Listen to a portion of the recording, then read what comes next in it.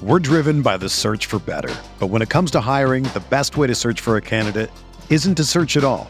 Don't search, match with Indeed. Indeed is your matching and hiring platform with over 350 million global monthly visitors, according to Indeed data, and a matching engine that helps you find quality candidates fast. Ditch the busy work. Use Indeed for scheduling, screening, and messaging so you can connect with candidates faster. Leveraging over 140 million qualifications and preferences every day, Indeed's matching engine is constantly learning from your preferences, so the more you use Indeed, the better it gets.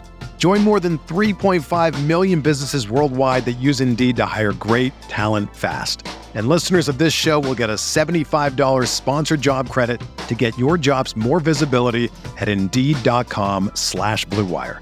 Just go to Indeed.com/Blue Wire right now and support our show by saying that you heard about Indeed on this podcast. That's Indeed.com/Blue Wire. Terms and conditions apply. Need to hire? You need Indeed.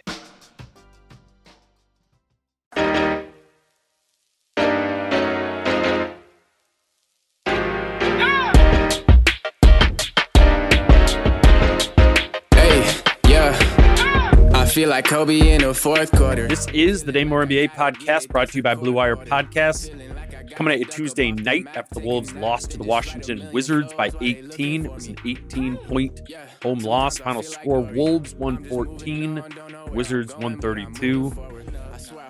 I could start this with going on some rant about the lack of effort the Wolves put forth tonight and talk about how that is unacceptable. But honestly, the standings karma tonight sort of speaks for itself. This loss at home against the Wizards, a Wizards team that wasn't really playing for anything, is costly because the Wolves missed an opportunity. It was a missed opportunity because the Nuggets lost tonight. Had the Wolves won, they would have been one game behind Denver for the 6th seed, and the Nuggets' next 2 games are against the Grizzlies and the Lakers. Had the Wolves won tonight, they would have gotten the 6th seed if Denver were to lose one of those 2 games and the Wolves were to beat the Spurs and Bulls in their final 2 games. I mean, I know we've done the whole, why the 6th seed is important rabbit hole thing a few times, but really it is huge. I mean, being the 7th seed instead, that carries a lot of baggage compared to the 6. I mean, if you think about it, now all but locked into the 7, that means they have to play the Clippers in that 7-8 play-in game. And that baggage isn't just about playing the Clippers, which will be a somewhat difficult matchup. It's also about, if they lose to the Clippers, sure, you can make the playoffs still by beating the Pelicans or Spurs in that second play-in game, but the reward for beating the Pelicans or Spurs in that second play-in game is the 8th seed, which means your real reward is playing the best team in basketball right now in the first round, which is the Phoenix Suns. And that's a lot of baggage of not getting the 6th seed. But we've been through that part of it. The other part that is immense here is losing out on all the rest that comes with being the 6th seed versus the 7 or 8th seed. If the Wolves would have gotten the 6th seed, they would have had 7 days off between their final game of the regular season on Sunday and game 1 of the first round next Sunday. I mean, this team really could use that. They are banged up. I mean, every player on the bench, it's crazy. When they check out of the game, they immediately come to the trainer and get full body wrapped up. I mean, we've seen all those massive knee wraps Ant is wearing on the bench every game, but everyone's got them, like Prince and Cat and Vanderbilt. They check out immediately and get mummified. Even Jalen Noel was wearing a double hip wrap thing on the bench tonight that was so massive it looked like a big diaper made of athletic wrapping. They're banged up. So now, instead, if they do wind up in that 7th seed rather than getting a week off following Sunday's finale, they will need to play the first play-in game on 1 or 2 days rest. And if they lose that first one, it will be a second game on Thursday or Friday prior to traveling to Memphis or Phoenix for game 1. I mean, that's a lot more wear and tear. And that's a lot less time, in addition to the wear and tear, to just prepare for Phoenix or for Memphis. And that's the baggage. That's the opportunity cost of losing this game tonight. It's why this felt like one of the toughest losses of the season. That's how Karl Anthony Towns put it after tonight's game. Here's Cat. You felt like defensively, has there been kind of this going for the last couple of weeks here? I mean, do you have concerns about just collectively and not just one game here in terms of what you guys are doing on that side of the floor? Just got to do a better job ourselves, We've been fortunate to score 130 a lot of games, and it's covered up our defensive lapses because of our scoring was so high. We just gotta get back to that Timberwolves basketball I talk about. We didn't do it tonight. Didn't play. We didn't look like a team that was trying to make playoffs. We look a little lethargic. You can't afford that on games like this. Against a team like this, it's like a trap game. I've been there when you're out the playoffs. You just want to spoil everyone's fun. So we knew what they were going to come with. They're going to play their best game, and we had to come and match that energy and that physicality, and we just did it. Did you get the feeling that some guys kind of expected Washington to sort of give in as the game went on, in terms of the lack of intensity out there? I hope not, but can't take anyone light in this league.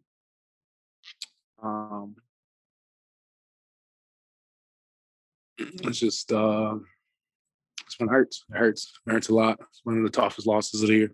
It's kind of a more of an activity, but I went through some of their toughest losses of the season here, just kind of made a list of them. And I do definitely think this one is up there.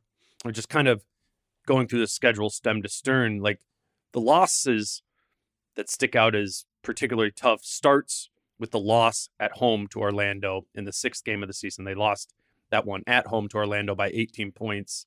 That was the second game in that early 6-game losing streak that they had. There was also the loss the day after Thanksgiving against the Hornets, which was also an 18-point loss. I think that one stung because the Wolves they're pretty confident coming off of that big home win against Jimmy and the Heat the day before Thanksgiving. And then honestly, both of these losses to the Wizards were tough. They also lost them on December 1st in a similar fashion, and that loss started that 5-game losing streak they had to start the month of December that was sort of capped out with 3 straight demoralizing losses. That Hawks, Jazz, and Clippers. Or not Clippers, Cavs. That 3 in a row they had right there. The Wizards, the first Wizards loss started that. After that, though, if you go through the schedule, it was a while until they took another tough loss because it was the COVID stretch at the end of December. And while they lost some games over that run, I don't think you could say any of those were too demoralizing, just given the players that were available for the Wolves. And then really, once they got their guys back from COVID, they didn't really lose much at all. If they were losing, it was against, largely good teams or on the road. They went 8-3 immediately following the return of their players from COVID.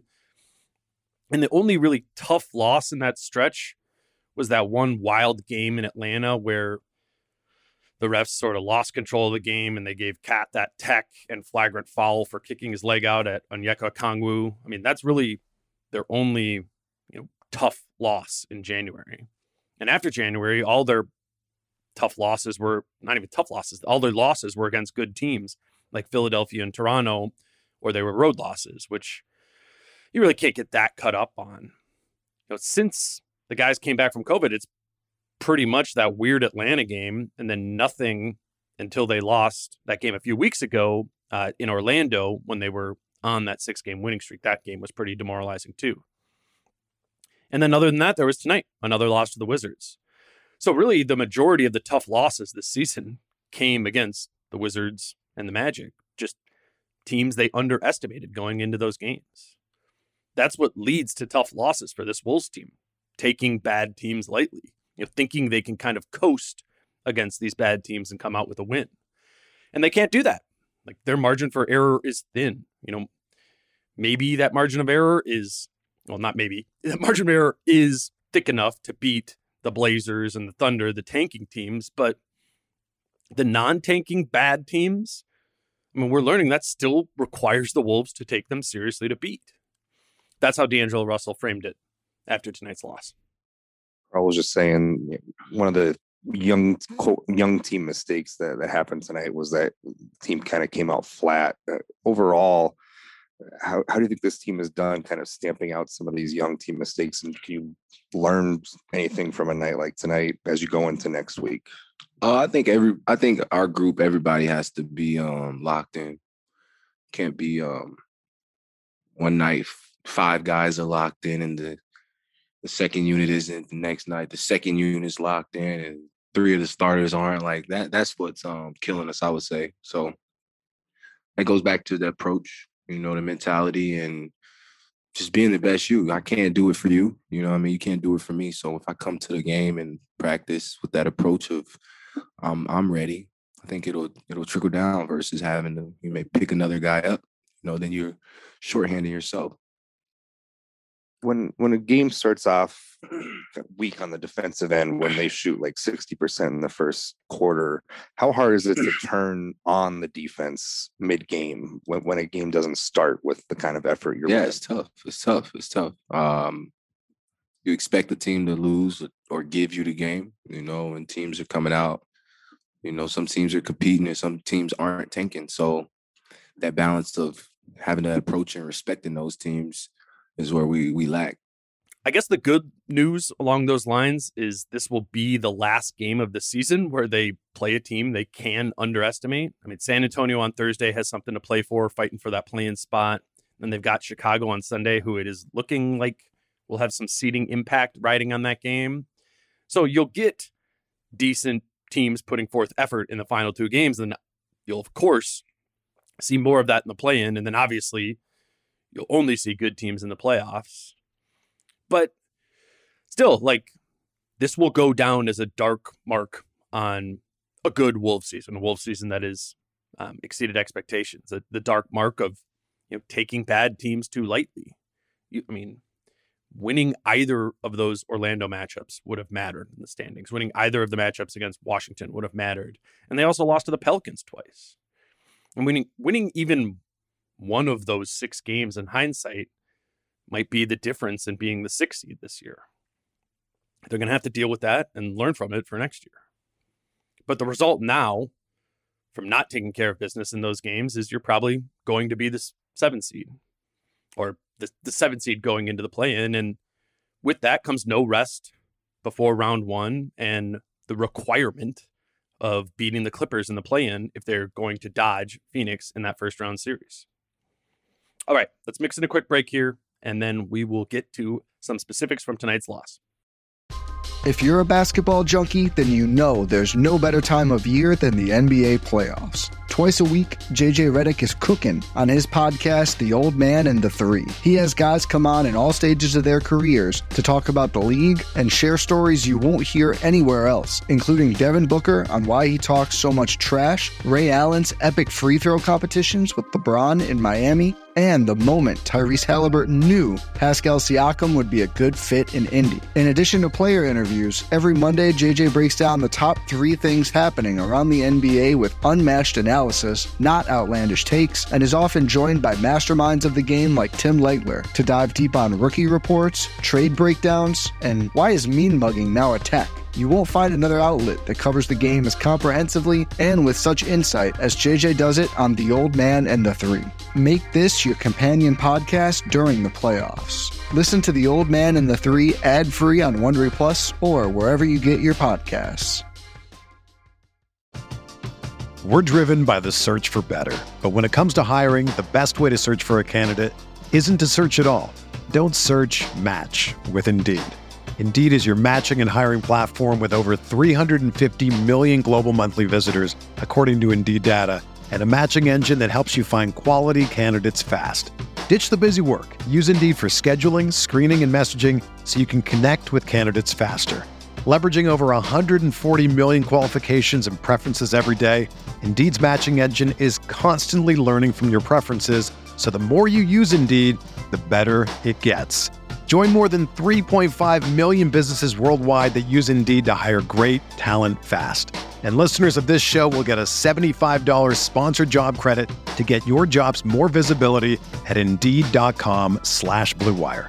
Just go to Indeed.com/Blue Wire right now and support our show by saying that you heard about Indeed on this podcast. That's Indeed.com/Blue Wire. Terms and conditions apply. Need to hire? You need Indeed. We are back discussing the Wolves' 18-point loss on Tuesday night to the Wizards, and we're talking specifics for why the Wolves lost this one, and that's pretty easy to diagnose after looking at the box score. They just clearly got destroyed by Kristaps Porzingis and Daniel Gafford.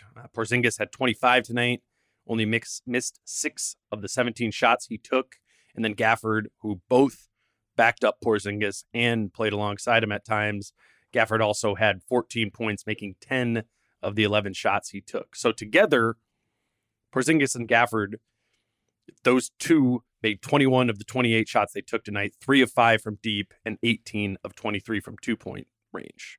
It was a dunk fest with those two, which is actually, if you remember that first Wizards loss, that's exactly what happened in that game.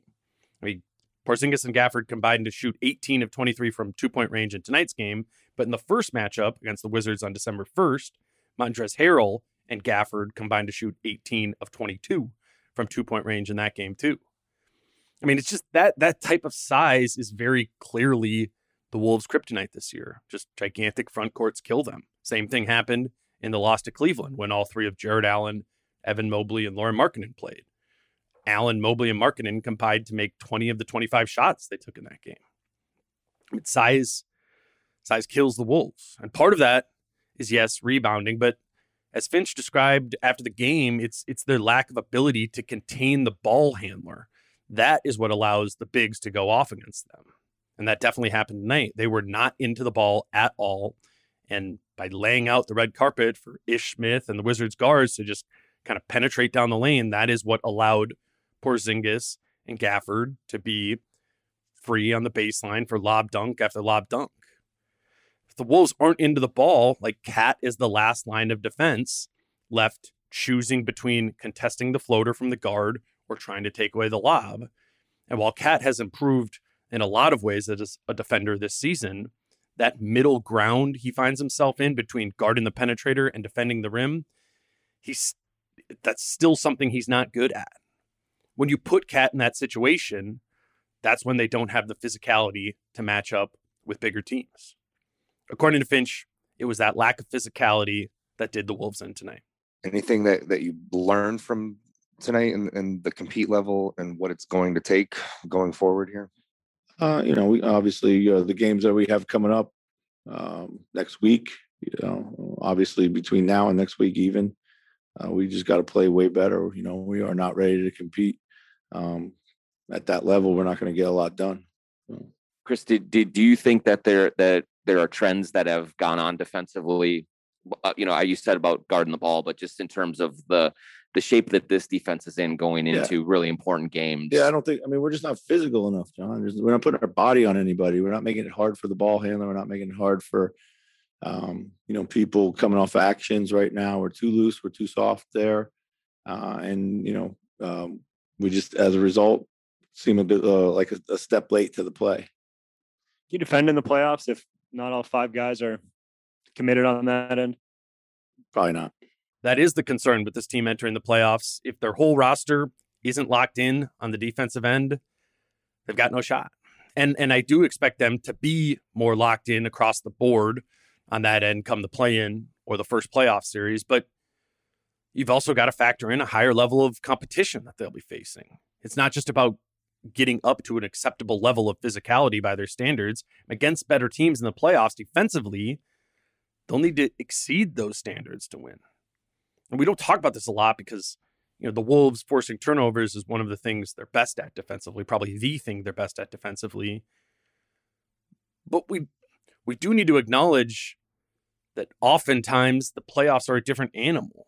The game slows down a lot, and that will lead to games that will be more meticulous. There will be fewer turnovers generated both ways. So for the Wolves, defensive competence in the playoffs will be about how they can just effectively defend in the half court. It won't be as much about generating turnovers as it will be about limiting the quality of the looks that the opponent gets. And that's going to require reaching another level. I mean, right now, the Wolves have the number 13 defense in the league, which is good, but it's in large part due to the fact that they force more turnovers than every team in the league outside of Toronto.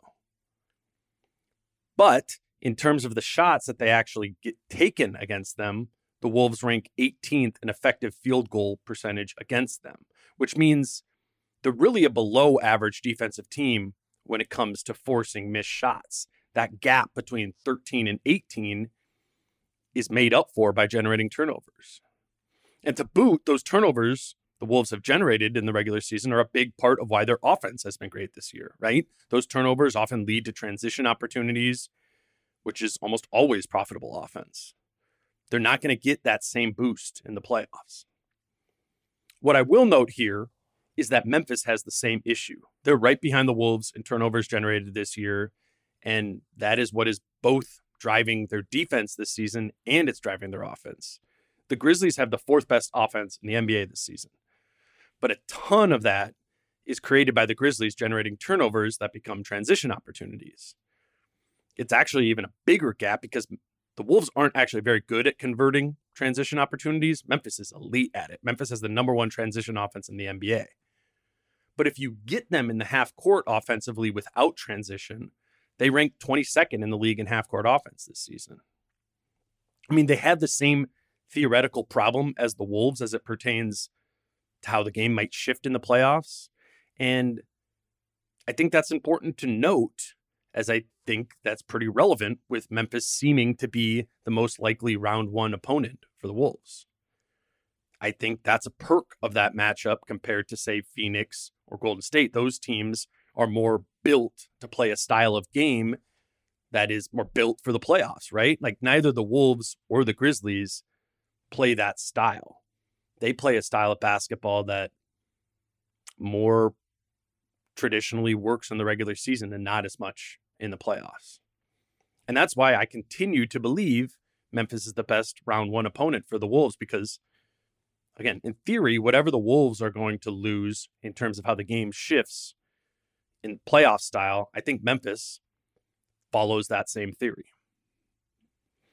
All right, let's pick a forgotten star of the game from this one, which was easier said than done in a game that went all sorts of wrong. I really don't think any one player had a particularly great game, so I'm going to go with Jaden McDaniels as tonight's forgotten star of the game, presented by Forgotten Star Brewery, simply because he played. He's back. It was not an impactful game for McDaniels. He only played 15 minutes on a minutes restriction, and in that time, he had only 2 boards, 1 assist, and didn't score. But I think he's the forgotten star of the game because his return at least hints at the possibility that some of these defensive warts we've been talking about with this team over the past few weeks can be removed. You know, I think it's fair to assume that it's going to take at least a few games for McDaniels to get back to where he was. But fortunately, he was able to come back. Now he gets this game to set his feet and then 2 more before things get, really interesting. Obviously, for this team to make any noise in the playoffs, they're going to need everything. They're going to need Cat, Ant, and D'Lo to do their thing at a high level. They're going to need Pat Bev and Vando to breathe life into the defense, and they're going to need McDaniels to be the player he was, impacting both sides of the ball before he got injured. Now that's a lot of ifs, but at least all of those if players are healthy, they're going to have all their guys. I mean, they're going to have all their guys for the playoffs. This team might be banged up, but they are quote unquote healthy. I'm barring any setbacks in these final 2 games. Finch should have his full complement of players for the play-in and the playoffs. McDaniels making his return tonight makes that true. So while this game was a stinker, there is that silver lining. Everyone is good to go. Jaden McDaniels is back, and that's why he is tonight's forgotten star of the game. Hopefully me spamming you with these Forgotten Star segments every night will get you to check out Forgotten Star Brewery in Fridley this spring or summer. Honestly, like I've been saying, it's a really cool brewery. It's huge. Fridley sounds far away, but it's only like 10, 15 minutes away from downtown Minneapolis. So check it out. Forgotten Star is open 7 days a week at noon. All right, final segment here. Let's hit on some prize picks. I made 5 picks tonight and got 3 of the 5 correct. A couple were right on the line. I took the under on 26.5 points for Karl Anthony Towns in this one and he did go under, finishing with just 26 points. Cat again had another massive first quarter, scoring 15, but he crashed to the ground pretty hard at the end of the first, and he said after the game that crash kind of impacted his shot the rest of the night, said he wasn't really feeling his touch from there on, and that shows up in the box score at least. He had 15 first quarter points on 5 of 9 shooting that quarter, and then in the next 3 quarters combined, Cat had just had 11 points on 5 of 15 shooting. The other close one I had was taking the over on 28.5 points plus rebounds plus assists for Anthony Edwards. Ant finished with 18 points, 6 rebounds, and 4 assists, so we missed that one by half a point. I also took the under on 15.5 points plus rebounds plus assists for Jared Vanderbilt. I was thinking the return of McDaniels would lead to a decrease in minutes for Vanderbilt, and it did. Vando played just 20 minutes in this one, had just 8 points and 6 rebounds and 0 assists. So we did get that one correct. Other than that, I missed my pick on Kentavious Caldwell-Pope, having over 22.5 points plus rebounds plus assists. But I did hit the under correctly on 6 made free throws for Kristaps Porzingis. I have no idea why it was that high. Porzingis didn't even take a free throw all night. So overall, that's 3-2 on the night, which brings me to 163, 152, and 10 on the season on these picks. Again, with Prize Picks, they will have props up this week on the Masters, if that's your cup of tea. Of course, that's in addition to all the NBA stuff they have up every night for daily fantasy. So if you haven't created an account yet, try it out. Prize Picks will throw you a $100 sign-up bonus if you sign up using the promo code DANE. All right, well, I already kind of wrapped up the latest in the standings around the Wolves at the beginning of the episode, but to sort of put a pin in it, the Wolves officially can no longer pass up the Utah Jazz in the standings. Utah won in overtime tonight against Memphis, so they are now 3 ahead of the Wolves in the loss column, which the Wolves can't overtake because they could still finish with the same record as them technically, but Utah has the tiebreaker against them. So really, all that's left now is a Hail Mary. The Wolves' only route to the 6th seed is by winning both of their final 2 games against San Antonio and Chicago, and to have Denver simultaneously lose their final 2 games of the season against the Grizzlies and Lakers.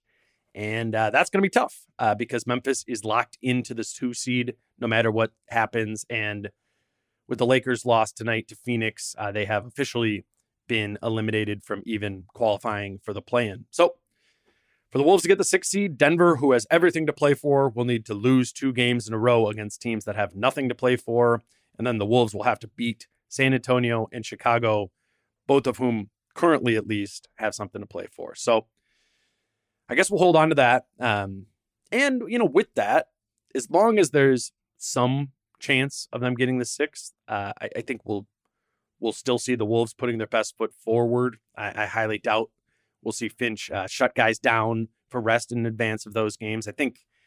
Particularly given how poor this game was for them as a team, but also individually. I think it's important in Finch's mind for each of his players to be coming off of a strong performance before the playoffs. And, no one had a strong performance tonight. So they'll roll that back out on Thursday and Sunday. I'm not sure, but I don't think we'll see many guys be shut down for rest in advance of that. But we'll see on Thursday. That one will be against the Spurs, and we'll go from there. We keep going. I will talk to you after that one against the Spurs on Thursday. Until then, I'm Dane. Peace out. How I'm feeling, man, I hope it never stop, yeah. Green and hot so you can find me in the crowd, yeah. Don't let standards ever bring you down, yeah. Hope you dancing like nobody else around, yeah. Everyone is talking about magnesium. It's all you hear about. But why? What do we know about magnesium? Well, magnesium is the #1 mineral that 75% of Americans are deficient in. If you are a woman over 35, magnesium will help you rediscover balance, energy, and vitality. Magnesium supports more than 300 enzymatic reactions in your body, including those involved in hormonal balance. From functional medicine doctors to mental well-being and female hormone experts, we all know that magnesium is the one mineral to improve all aspects of well-being and health. But which one? Magnesium Breakthrough from Bioptimizers, the trusted choice recommended by leading experts with 7 best-absorbed forms of magnesium to ensure your body receives the support it needs for overall well-being. Go to bioptimizers.com/balance today and use code BALANCE10 for 10% off. Support your journey to wellness at bioptimizers.com/balance. Magnesium Breakthrough from Bioptimizers, your foundation to optimal health and vitality.